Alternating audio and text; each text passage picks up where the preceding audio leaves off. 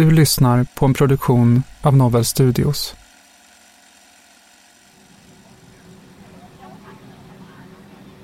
Utanför flygplansfönstren syns bara snö och trädtoppar. Ombord finns vuxna, 2 spädbarn och en grupp skolelever. Klockan är snart 11 på förmiddagen när planet försvinner från radarn och man tappar kontakt med flygledare. Och det tappar höjd i allt högre hastighet. Det här är en populärvetenskaplig podcast där vi utforskar psykologiska fenomen bakom mänskligt beteende. Med särskilt fokus på beteenden som kan bli farliga och som ibland ligger oss närmare än vi själva tror. Jag heter Katarina Hovner och är rättspsykiatriker och forskare. Och jag heter Shilan Kamman och är beteendevetare och forskare. Du lyssnar på Det mörka psyket, om att ta med sig andra i döden. Första delen.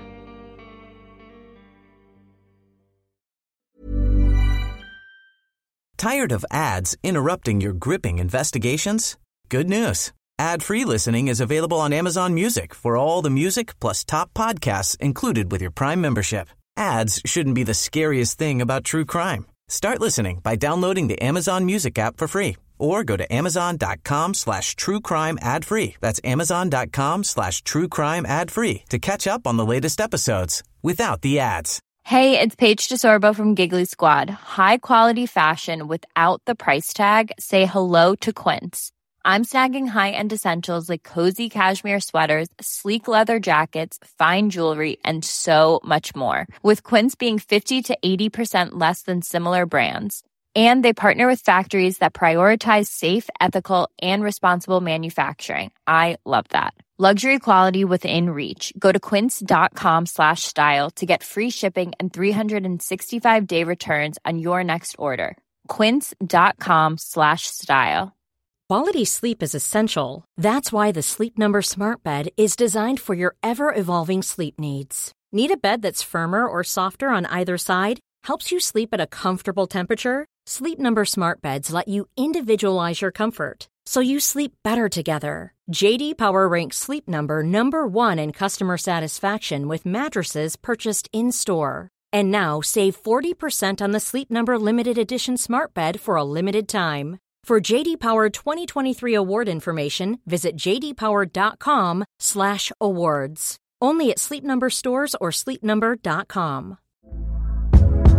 Hey there, it's Michelle Norris. I'm host of a podcast called Your Mama's Kitchen. When I travel, I'm usually looking for a way to find a taste of home when I'm not at home. And one of the things I love to do when I am at home is entertain. And Airbnb allows me to do that. When I was in California recently, I rented a house that had a great kitchen. And when we were sitting around the table, we were all thinking, we're in someone else's house. Someone could be in all of our homes as well.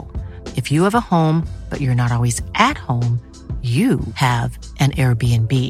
Your home might be worth more than you think. Find out how much at airbnb.com/host.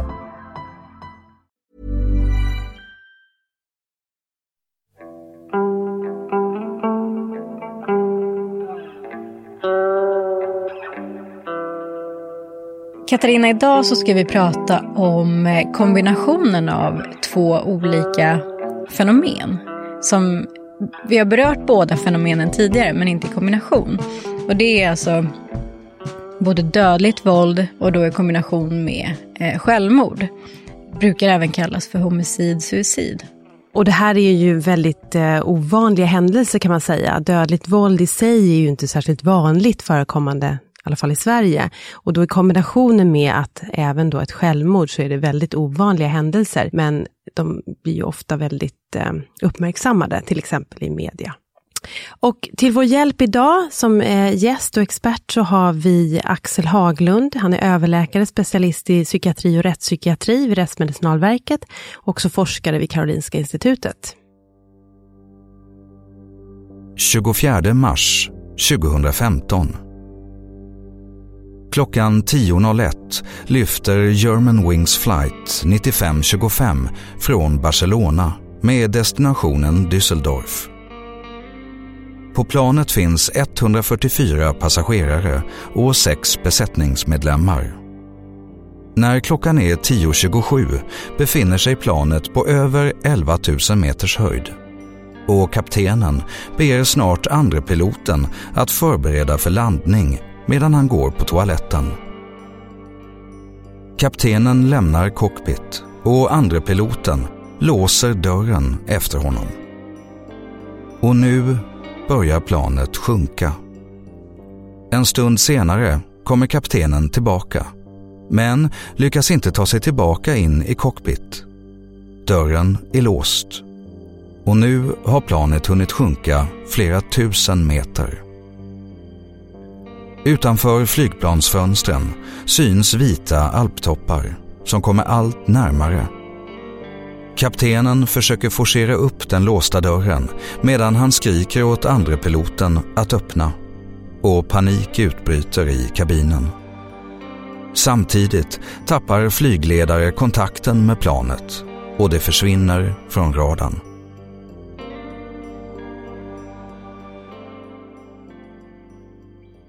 Ja, Axel, du har ju varit med oss och gästat den här podden tidigare, första och andra säsongen.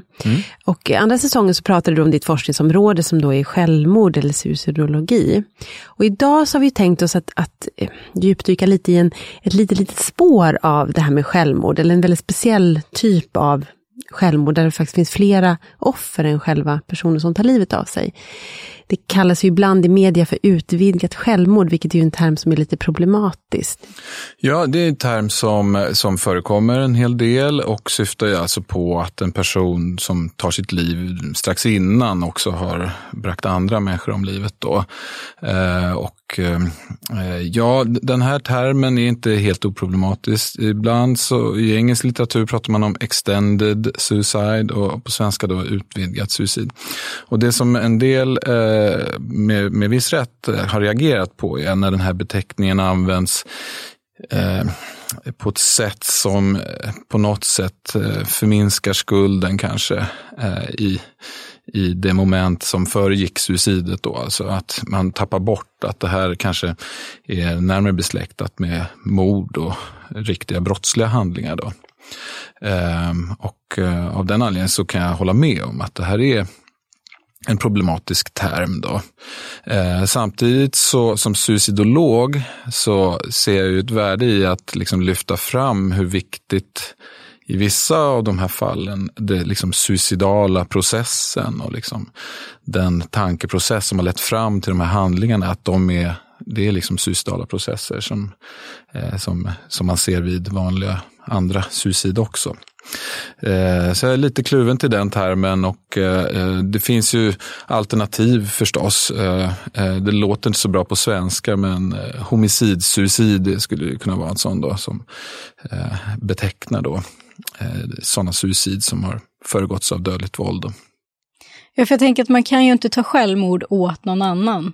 Och det är väl det blir med utvidgat självmord. Ja, liksom för den som dras med i ett utvidgat suicid så är det ju inte ett suicid. Den personen har ju då bragts om livet, ett mord helt enkelt. Så att det är väl att det kan falla bort lite grann när man använder en sån term lite. Och så att det är problematiskt, det håller jag med om. För att man kan ju se i de här homicid-suicidfallen att vissa fall verkar vara mer besläktade med just mord. Alltså det primära motivet har varit mord. Och i andra ärenden så verkar det ha varit mer liksom primärt suicid, men att man har tagit andra med sig. Kan du säga något mer om det? Ja, det är så att när man har tittat specifikt på den här gruppen då, homicid-suicid-fenomenet då den forskning som finns, och det finns egentligen inte så där väldigt mycket robust forskning om det här eftersom det är sällsynta saker, men den forskning som finns den visar på att det här är en ganska liksom en egen grupp som förtjänar liksom egen uppmärksamhet, för att det är liksom, går inte att dra slutsatser från vad man vet om mord i allmänhet på den här gruppen, och inte heller liksom om suicidgruppen som helhet, utan det är några liksom, verkar finnas några utmärkande karaktäristika för just den här homicid-suicidgruppen. Så att beroende på vilket håll man kommer ifrån så kan man liksom göra misstaget och tro att det här är bara ännu en form av suicid. En annan aspekt i det här, det är ju att det är en väldigt heterogen grupp när man tittar närmare. Och det som gör det heterogent är att, liksom, som du var inne på i din fråga, att liksom motivet bakom då, vad som driver handlingarna kan se ganska olika ut. Det kan vara liksom primärt övergripande mål som har att göra med att man önskar att andra människor ska dö och att man ser ingen liksom möjlighet att leva vidare. Och som en konsekvens av det så tar man sitt eget liv då. Man vill inte finnas kvar för att ta konsekvenserna. Och så finns det helt andra typer av motiv där kärnan handlar om en vilja att själv dö så att säga. Men av olika skäl då finner man att det borde gälla andra omkring en, till exempel då, nära i familjen som inte ska behöva fortsätta i den här grymma världen de heller, till exempel. Jag har ju sett det här i min forskning kring det dödliga partnervåldet och sett att det liksom förekommer en hel del, då är det 20% och det har varit ganska stabilt över tid. 20% av gärningsmän som har ihjäl en partner har också ihjäl sig själv, vilket är en ganska anmärkningsvärt hög andel får man ju ändå säga. Men vad finns det mer för typ av liksom relationer eller olika typer, det vill säga när det inte är partnerrelaterat? Det finns en lite större studie som har tittat just på den här typen av intrafamiljära homicid-suicid, alltså homicid-suicid som sker inom en familj i nära relationer då. Där kunde man se liksom urskilja två grupper. Den ena är den grupp som du refererar till, alltså som har en historik utav partnervåld. Det har förekommit och det har kanske funnits anmälningar innan och liksom den typen. Och det är en grupp där man kanske inte har sett så hemskt mycket kontakter med psykiatri och psykisk sjukdom i övrigt. Men där det kanske finns liksom patologisk svartsjuka och en problematik hos gärningsmannen som har att göra med svårigheter att hantera relationsproblem, föreställningen om att man äger sin partner och så. Och när den personen börjar röra på sig och inte vill ha en relation längre så aktiverar det sådana här beteenden då. Men att den andra gruppen då, väldigt grovt indelat, är personer som har mer av mental ohälsa. Där depression är då den vanligaste då. Där liksom depressiva föreställningar och kanske vanföreställningar spelar in mycket då. Och ger motivet till att man inte ska leva vidare, vare sig jag eller min partner då. Och jag tänker på den här andra gruppen som du nämnde nu. Är det då ofta motiverat av ett, vad ska man säga, altruistiskt motiv, att man vill rädda sina anhöriga? Jo, men det finns en forskare faktiskt som heter Resnick och han har försökt strukturera upp lite olika typer av motiv då, där en av de vanliga är just det här altruistiska då. Alltså att man har fått en föreställning om att man av liksom godhet tar med sig en person i döden då. Och det motiveras ju ofta av liksom vanföreställningar, väldigt depressivt färgad uppfattning av världen och den situation man är i då. Så det är en sån då. Sedan så finns det liksom en annan undergrupp här som är lite mer den kaotiska och liksom psykotiska ska jag säga, eller liksom maniskt färgade gärningar då, som är lite svårare att liksom förstå egentligen, som är lite mer bizarra eller liksom genuint märkliga då. Det är en annan sån undergrupp. Och fortfarande nu pratar vi om de här intrafamiljära, eller? Intrafamiljära homicid-suicid då. För sen så finns det väl andra då grupper där det inte sker liksom i familjen eller i nära relation. Ja, men exakt. Det vi har pratat om nu med Kilan här, det är ju det är när det är partnervåld. Det finns ju en annan intrafamiljär grupp som ju är alltså en förälder som tar livet av sitt barn också. Det är en mindre, det är mindre vanligt förekommande, men det räknas ju in i den gruppen också då. Men sedan så ser man ju homicid-suicid där det alltså sker utanför familjen, ute i samhället, i offentligheten. Och det är ju återigen en lite annan typ av gärningsmän kan man säga. Alla former av homicid, suicid, hur man än väljer att avgränsa det, där är det män som dominerar. Så på det sättet är det likadant som dödligt våld och våld i allmänhet. 2015. Andreas Lubitz är 27 år och kommer från en liten stad i Tyskland. Han har sedan tidig ålder drömt om att flyga. Och som tonåring går han med i en segelflygklubb. Han börjar sin pilotutbildning hos Lufthansa 2008 och några år senare blir han anställd hos deras lågprisbolag Germanwings. Han arbetar då som flygvärd men tar snart ytterligare ett steg mot sin dröm och blir andre pilot. Men Lubitz vill vidare. Han vill börja göra längre flygningar med större plan och slutligen vill han förverkliga sin barndomsdröm om att en dag bli kapten.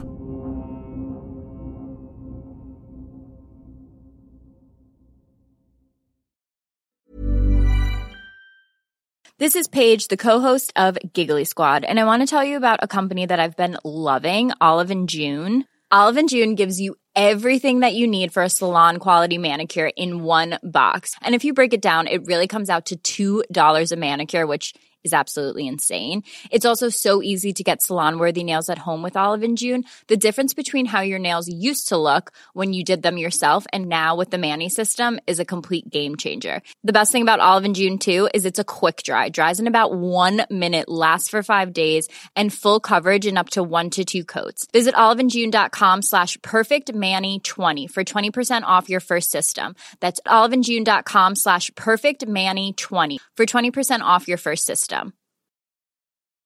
Ready to pop the question? The jewelers at BlueNile.com have got sparkle down to a science with beautiful lab-grown diamonds worthy of your most brilliant moments. Their lab-grown diamonds are independently graded and guaranteed identical to natural diamonds, and they're ready to ship to your door. Go to BlueNile.com and use promo code LISTEN to get $50 off your purchase of $500 or more. That's code LISTEN at BlueNile.com for $50 off. BlueNile.com, code LISTEN. Even when we're on a budget, we still deserve nice things. Quince is a place to scoop up stunning high-end goods for 50 to 80% less than similar brands. They have buttery soft cashmere sweaters starting at $50, luxurious Italian leather bags, and so much more. Plus, Quince only works with factories that use safe, ethical, and responsible manufacturing. Get the high-end goods you'll love without the high price tag with Quince. Go to quince.com/style for free shipping and 365-day returns. Tired of ads interrupting your gripping investigations? Good news. Ad-free listening is available on Amazon Music for all the music plus top podcasts included with your Prime membership. Ads shouldn't be the scariest thing about true crime. Start listening by downloading the Amazon Music app for free or go to amazon.com/truecrime ad-free. That's amazon.com/truecrime ad-free to catch up on the latest episodes without the ads.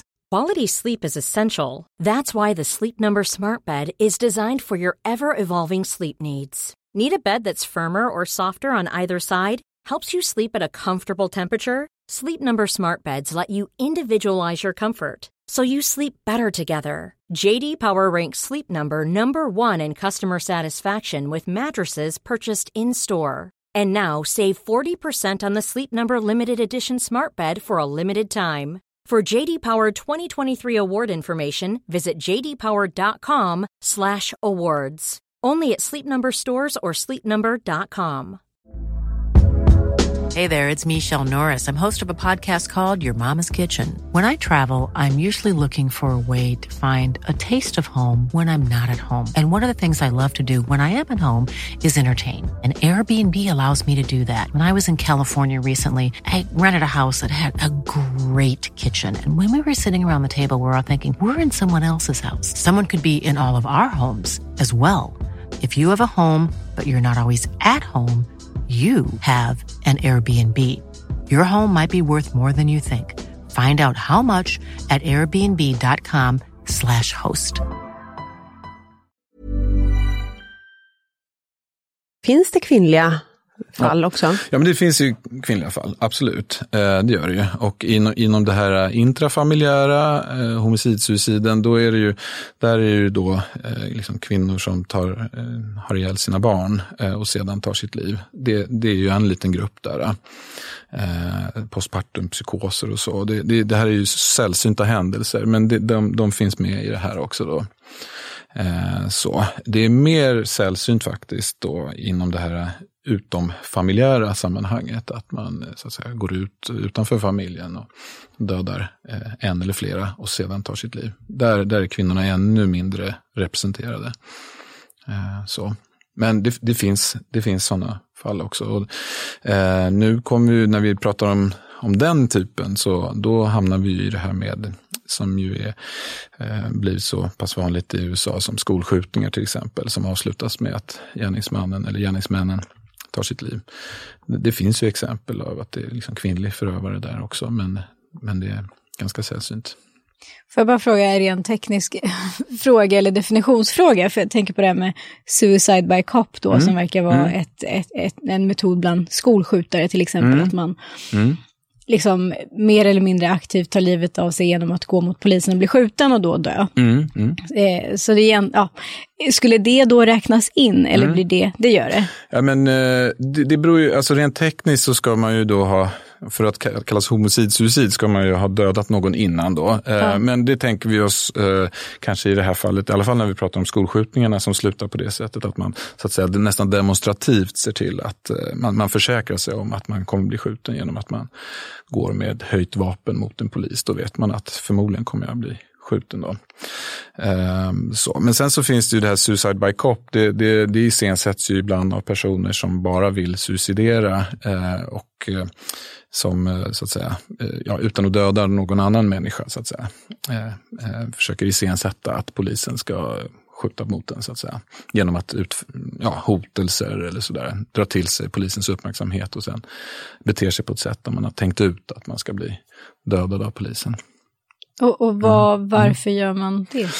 Ja, det är ju också, nu har vi pratar om ett lite sällsynt fenomen och så ett ännu mer sällsynt inom det sällsynta fenomenet. Så att det här saknas ju forskning kring, det gör det. Men de försöker liksom kategorisera upp det här, har lett till att man ser liksom, det finns en form av suicide by cop som är mer att en person primärt har gjort brott och hamnar i en situation där man liksom ser det som det mest, vad ska man säga, rationella, i alla fall ur den personens synvinkel, att se till att polisen skjuter den så att säga. Och det är kanske inte det som är det ursprungliga tanken då, utan den andra gruppen är ju då personer som först har kommit på tanken att jag vill inte leva längre.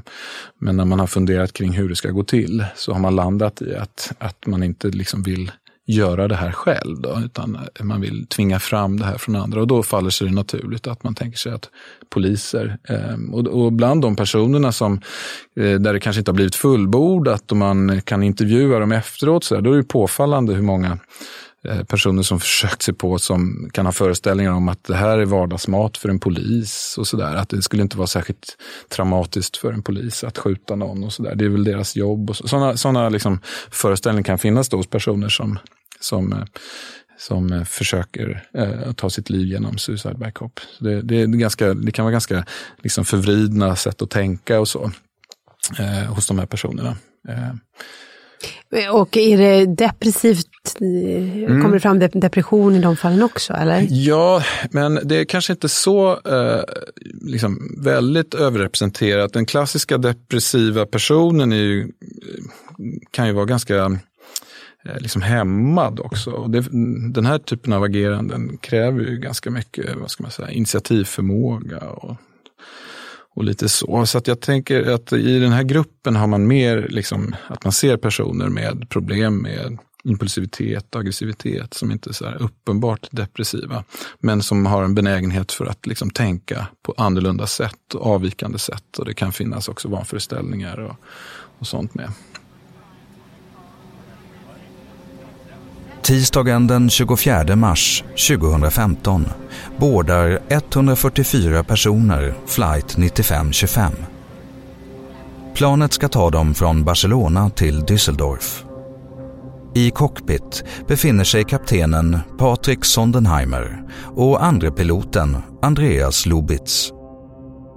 Flyget lyfter ungefär 30 minuter försenat och passagerarna ombeds att spänna fast sina säkerhetsbälten.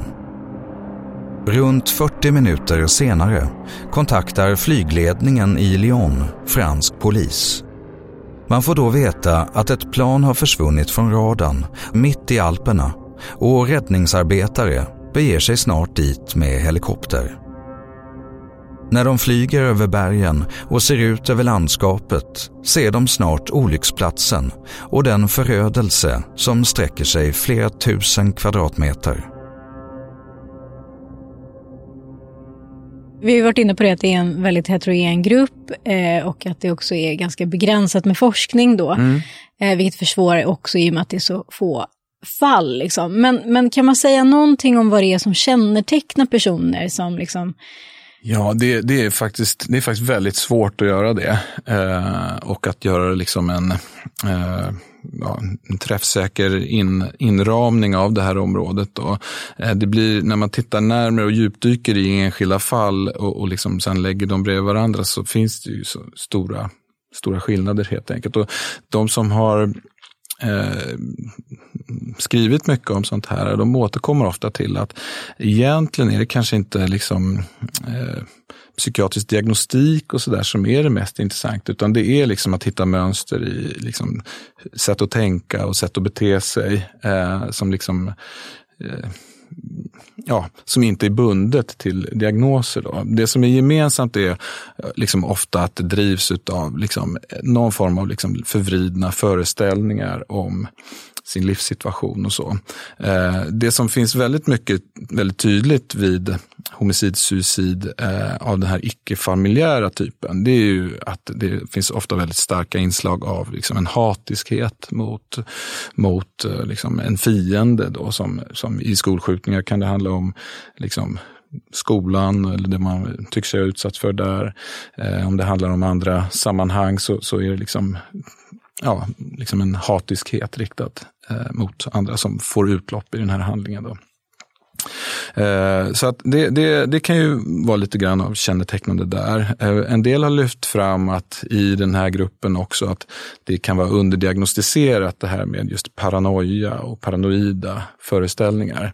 Eftersom personen inte lever längre så är det sånt svårt att liksom kartlägga, men att det kan finnas ett liksom mörkertal av vanföreställningssyndrom till exempel. Alltså personer som kanske har levt ganska ensamma och odlat tankar och föreställningar på egen hand under lång tid, och det är svårt att liksom vara säker i efterhand om exakt vad som har försiggått då. Men finns det författare som föreslagit att här har vi liksom ett mörkertal av personer som har vanföreställningssyndrom, som alltså är en psykotisk störning som ofta som kan ha ganska långsamma insjuknanden, och hos personer där en riskfaktor är att vara ganska isolerad och själv med sina tankar och idéer och sådär, och som gradvis utvecklas till att liksom förlora verklighetsförankringen och så. Du, hur är det med narcissistiska drag? Jag tänker på en lättkränkthet och det hämndmotivet som man kan se ibland. Det är också drag som kan vara återkommande och som gör att och den gruppen, inom den här gruppen, är så att säga, de bryter mönstret lite grann mot det som man inom den liksom traditionella suicidologin kanske ser som vägen till suicid då. Det här är ju personer som många gånger kan vara liksom utanför sammanhang och så, som inte får liksom den här liksom integrerad ordentligt i samhället och så, men som egentligen i sig inte lider så hemskt mycket av det. Den här narcissistiska föreställningen om att grandiosa självbilden och så gör att man känner att man inte är så himla beroende av att höra till sammanhang. Man kanske är bättre än andra helt enkelt. Så att man behöver egentligen bara bekräftelse av andra stora personer. Så att den liksom det här som man pratar om som alienation från andra och så som viktiga riskfaktorer, det behöver inte spela så stor roll utan då är det precis som du är inne på med det här liksom kränkningar, upplevelsen av att inte liksom bli bekräftad i den grandiosa självbilden. Och det kan vara ganska individuellt vad det är som leder till det då hos en person med den här typen av problematik. Så att det är också en grupp inom det här fältet då, som kan vara lite svår att identifiera, för de är kanske inte heller så tydligt deprimerade då som vad ska man säga, huvudparten utav de som tar sitt liv liksom företer sådana tecken då. Så att, ja. För jag tänker, då kan man väl fundera på, precis som det kan vara mer en akut kris, att, som du säger, att i det vanliga fallet med suicid så brukar det vara lite med en process och det där depressiva tänkandet så, men att det här kan det handla om en kränkning och det kan uppstå ganska akut och så agerar man väldigt liksom fort på det. Ja, exakt. Och man kan se det lite grann som, det är som att det kan finnas hämndmotiv i då. Att själva liksom handlingen då, om det då är ett homicid, suicid eller bara ett suicid, blir på något sätt en liten hämndaktion då, som har på något sätt en tydlig, det är menat att det ska liksom tas emot hårt av en omgivning då på något sätt. Det finns ju exempel med då filicid, suicid då, där man liksom som någon sorts hämnd på de gemensamma barnens mor till exempel då, ta med sig barnen i döden. Så den typen av händelser och där finns det ofta väldigt mycket av det här narcissistiska med i spelet då. Att man har blivit väldigt kränkt då. Omgivningen ska straffas på något sätt. Det blir som en illustration för att man vill liksom att på ett storslaget sätt visa för omgivningen hur illa man har blivit behandlad så att säga. Jag vet att vi pratade om det i tidigare intervju med dig kring det här med att det finns ett överlapp mellan personer som begår självmord. Alltså vissa av dem har också ett högre våldskapital liksom. Och jag tänker här blir ju det väldigt relevant med det här ökade våldskapitalet. Ja, nej, men precis. I det avsnittet då pratade vi om att det liksom finns två grundläggande förutsättningar som måste uppfyllas liksom för att det ska bli ett fullbordat suicid. Och det ena är ju då önskan att ta sitt liv och det andra är liksom förmågan att göra det. Det är ju ingen enkel sak att ta sitt liv. Det handlar om att gå över ganska många olika självklara spärrar som vi människor har. Att överkomma de spärrarna då. Och där man tänker sig att de trösklarna kan liksom nötas ner av olika skäl då under en människas liv då. Och att det är lite grann samma typer av trösklar som det handlar om när det gäller att liksom gripa till våld mot andra. Att liksom gå över gränsen och bli våldsam mot andra. Att det finns ju samröre med de här, när man liksom går över gränsen och skadar sig själv då. Så att det är absolut och det här är ju en illustration av just när de här sakerna hänger samman då. Bitar av det söndertrasade flygplanet ligger utspritt över ett enormt område i bergen. Det är svårt att ta sig till olycksplatsen som ligger mitt i de franska alperna. Men när räddningsarbetare ser ut över olycksplatsen från helikoptern förstår de att det inte finns några överlevande. Man fokuserar istället på att hitta planets 2 svarta lådor. Och det dröjer inte länge tills de lyckats hitta den svarta låda som spelat in ljudet från planets cockpit. The remains of Germanwings flight 9525 cling to an alpine mountainside. Thousands of pieces of the plane are scattered across a remote stretch of the French Alps. Recovery teams scrambled to the area have recovered the flight's black box recorder. It will provide vital information. It will explain what happened to the plane and why her passengers never made it to their destination. Från den 41 minuter långa inspelningen hörs kaptenen Patrik Sondenheimer och andre piloten Andreas Lubitz prata med varandra. Sedan hörs hur någon lämnar cockpit och en dörr som stängs. Och det är kaptenen som lämnar cockpit för att gå på toaletten.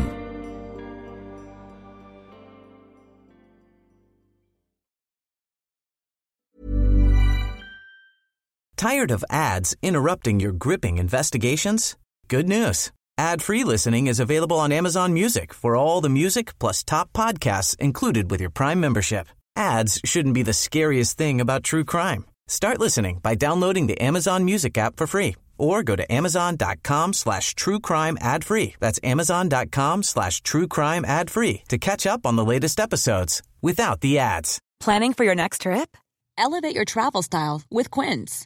Quince has all the jet-setting essentials you'll want for your next getaway, like European linen, premium luggage options, buttery soft Italian leather bags, and so much more.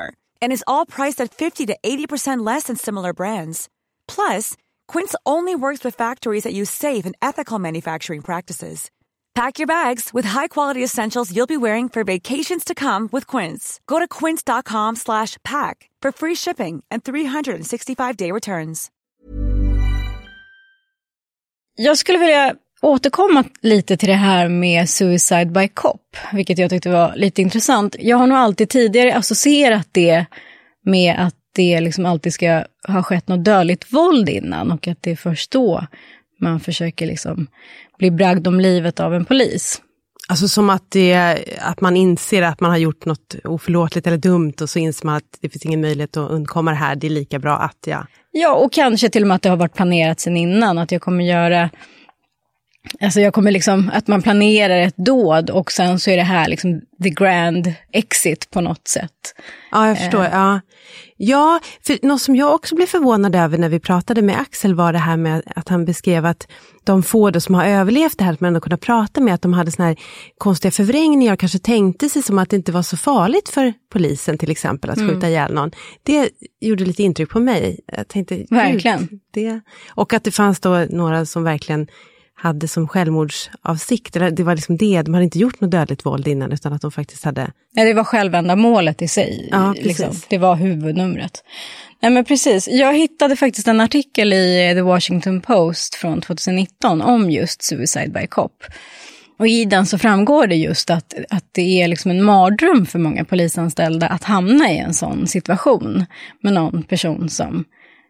Liksom, de använder ju då poliser som ett medel för att suicidera. Och att hur gör man i en sån situation också när man är under hot då så att säga.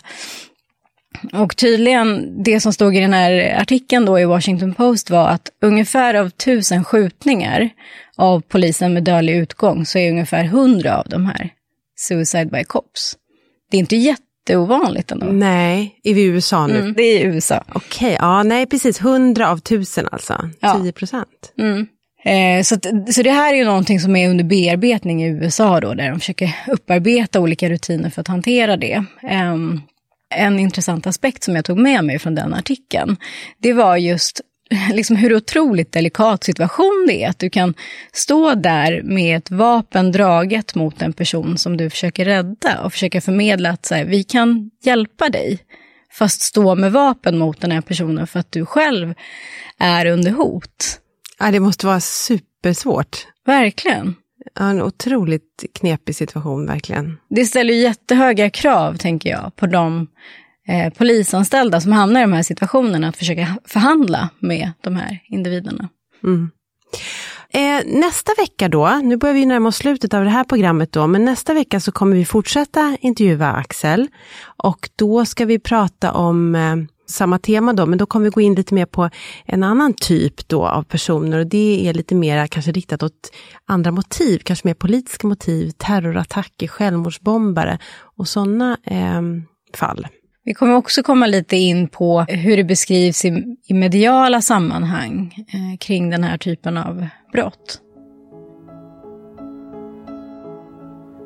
Inspelningen från planets svarta låda blir en pusselbit som förklarar vad som hände den 24 mars 2015. Andre piloten, Andreas Lubitz, har låst ut kaptenen när han lämnat cockpit. Han har sedan ställt in planets autopilotsystem för att gå ner för landning bland bergen. Stunning news. This was a suicide murder mission by the co-pilot to bring this Germanwings jetliner down. Apparently he was alive all the way to the ground after locking out the pilot, passengers screaming in the seconds before impact. När man gräver djupare i Lubitz bakgrund står det snart klart att han lidit av depressioner och psykiska problem. Något som man på flygbolaget är medvetna om, men man har ansett att han har varit tillräckligt frisk för att kunna arbeta. Han har sökt hjälp hos ett flertal läkare en tid innan kraschen och uppgett att han tror att han håller på att förlora sin syn. Men ingen inom vården kan hitta några tecken på att så är fallet. Man vill istället sjukskriva honom på grund av hans psykiska ohälsa. Men de dokumenten når aldrig Lubitz arbetsgivare. Inte heller intyget som en läkare utfärdar om att Lubitz bör läggas in för behandling av psykos. Teorin är att han har undanhållit allt detta med risk för att förlora sitt arbete. Han hittar senare hans sökhistorik på internet som visar sökningar om olika sätt att ta sitt liv på, men också information om hur låsmekanismen till en cockpit fungerar. Den 24 mars 2015 kraschar Andreas Lubitz medvetet flight 9525 och tar inte bara sitt utan också 149 liv. Polisens utredning visar att det inte var något fel på planet och fastslår att Lubitz avsiktligen orsakat kraschen. I en nyhetssändning säger man att man nu vet varför planet kraschat, men att vad som rört sig i Andreas Lubitz huvud förblir ett mysterium.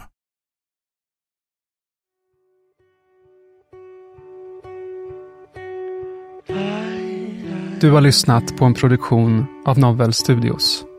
Tack till Axel Haglund och Leopoldine Bergström.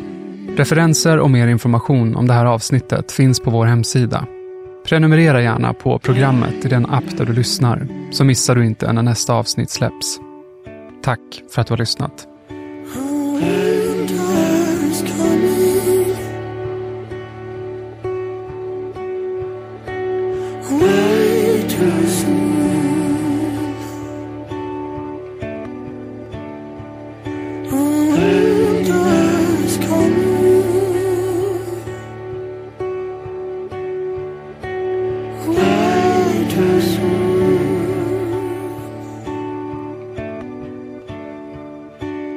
Too